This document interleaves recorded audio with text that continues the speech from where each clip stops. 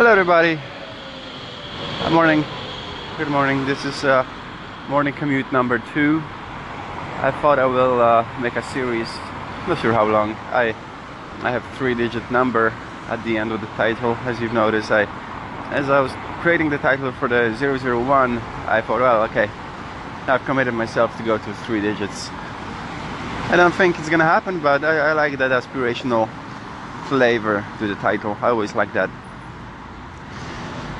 Anyway, it's a dreary, rainy morning. I feel really good today, and I felt I would share this with you. I had a funny dream. I don't remember what was what was the story in that dream, but I know that I woke up laughing or smiling. I can't even remember that, but until now I'm just full of joy, and it's fun. It's interesting because I didn't really watch anything funny before I went to sleep. The day before was kind of, average, if not difficult. Yeah, I guess it was difficult. And all of a sudden I had this funny dream, and I have those sometimes, every now and then. I don't know, it's just a mix of funny situations. Sometimes I come up with a joke and it's funny when I wake up too. So clearly there was some kind of chemical reaction triggering imagination, triggering good feel after waking up. I really like that. It's like when you drink a smoothie, as I do now, my breakfast meal, you drink this smooth liquid, and every now and then there is raspberry in there. You just, oh, that's nice, that's tasty. So I like those little flavors. And dreams are just I think we forget how bizarre they are. The fact that every night more or less half of the population, it's not half, but the world is not equal in that way, but every night half of the population experiences the most psychedelic experience we can get as a default, like as a beings in default mode, without any enhancements or training. We just go to sleep and we cross the bridge to make believe. Isn't this interesting? We take it for granted. It's just we all participate in those two worlds, and yet we concentrate on the one that takes place during the day. Think about it. Anyway, what was your dream? How's your daily morning, today's commute? Share it. Tell me all about it. Have a good day. Bye bye. Hey, Conscious Monkeys, this is Scott Lowe calling. Hey, I just had that shot in the back of my neck, and no noticeable change yet, but we'll keep you posted. Good for you with getting this 3-digit numbering scheme for your episodes. That's excellent, and I enjoyed listening to your commute cast. You made me think with that idea of dreams being a psychedelic experience that is available to everybody with no fee, no intake of substance or particular training. It just is, as you said, the default state. I like that. Now, as for my commute, I'm not commuting for the next few days because of my sick leave, but when I do go to work, well, I just hop in the car and I drive for 5 minutes because my office is that close. Sometimes I record audio on the way. Maybe you've heard it. Talk to you later. Thanks. Thank you, Scott Lowe. Thanks for calling in.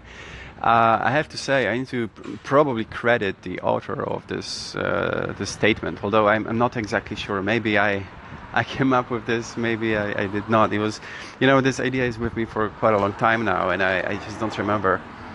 But anyway, I think it was Terence McKenna who sort of coined that idea of looking at the world where half of it is at any time participating in the most bizarre psychedelic experience, and it's happening over and over again and never stops. I think it was him, but I'm not 100% sure.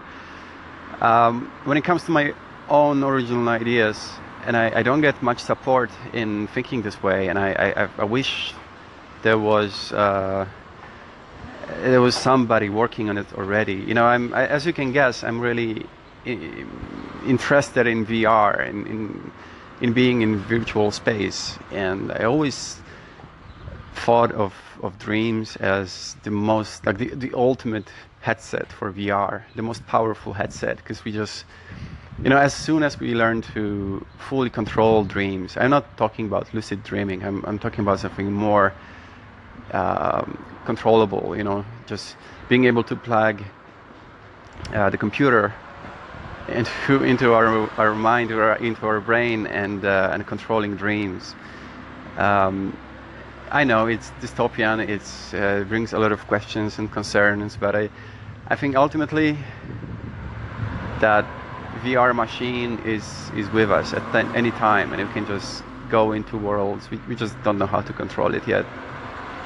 I'm kind of waiting for that, you know. I think I spoke about how I've customized one of the most popular games, Grand Theft Auto, into that peaceful, sort of normal, plain world where I can just walk around, there is no violence, and I can just drive a car or drive a bus or a train or anything and listen to audiobooks or listen to podcasts. And I'm actually thinking about producing a podcast or even maybe talk show from that virtual world, just sitting in the park, just as some people do in my second, no, not my second, in the Second Life. Yeah, it's just, I think Grand Theft Auto offers much more appealing aesthetically backdrop to record in. I think it's fascinating, and there is a lot of potential in this. Anyway, so this is I guess all for now. I'm thinking about the next call in coming in from Georgie D, and I will play it now, and then I will try to respond to it. This whole concept of coming up with a name, it's really overwhelming thing for me, and I'm working on it. There's a life getting in the way, and I'm being distracted from it. Let me just collect my thoughts, and I will respond to you, Georgie D. I think as I go home after work today, so in a few hours. Over and out. Hey there, it's me again. It's weird calling you conscious monkeys because of the meaning of that, you know? It's like calling you all humans. It's really strange. I can see how you feel uncomfortable with not having a name. It's a strange place to be. I'm fascinated with this whole process. I have so many questions for you. Listen, if you want to, please go ahead, come to my station and echo everything back again so that you can address me on your station. I'm more than happy to do that. I just had more to say than would fit into a minute. How's that going with all of the people that you know? Like not having a name with your friends and family? Like how does that sit with them? Because I've struggled with some people in my life who are not willing to accept my new name. So yeah, how does that work out for you? I think it's really brave what you're doing, by the way, and creative and thoughtful. Judy, I said on my station I'd respond to you after work, but I'm actually too anxious to wait that long, so let me just do it now. I'll try at least. You know, this whole idea of changing the name and coming up with the new, more appropriate one, it all started, I think, years ago, but for different reasons. I was thinking about having a persona, online persona, that would be separate, that would give me a privacy I need. But then I kind of wanted to take a credit for it in real life, and there was this weird, dangerous crossover. And ultimately I was just afraid of being exposed for saying things I wouldn't like some people to hear and so on, you know, work-related stuff, family-related stuff. I didn't know where to set the boundary. And this is a question for you. How did you do it? Or do you do it? Are you afraid, or are you careful? Are you too careful maybe to say some things? How do you do it, Georgie D? So the second question, I want to share this story with you because it's really interesting. I think you will find it too. I once hijacked this shamanic session I went to out of curiosity. I never been to anything like that before. And those two ladies, they digged into really bizarre stuff from related to, you know, where am I coming from in terms of like past lives and all that. And there were really weird and accurate connections to what, like, how am I connected to my name and what my current name stands for. And I was shocked. I was really shocked because I know you can always find a pattern and sort of justify logic, but it was really scary. So at that point, I knew I had to change it as soon as possible. No, this 1 minute time allotment makes it really difficult to express so many ideas. So let me try again. Let me clarify here. When it comes to insomnia, I think it's hard to say what the remedy is or what it should do, because on one hand, I want something to calm me down, to ease my nerves and all that. On the other hand, I want something to feed the fire, and I want something to keep me going, to keep that intense motion in motion. You know what I mean? I don't know what do I want to do when I'm awake at night. Do I want to sleep or do I want to do something? When it comes to your collaboration, it's just, you know, for someone unexperienced like me, seeing professionals, and I mean that, I really mean that, seeing them at work is so important, so good. So just you talking about broadcasting would be great. And the windows in the apartments around are stunning, are just beautiful. There's a lot of secrets, wonders highlighted by that golden glow. I can smell a lot of ganja and shisha pipe or tower. A lot of unusual, for me, outfits, interesting faces. It's incredible, especially at this time of the day or evening. Is it a lavender moment or lavender hour?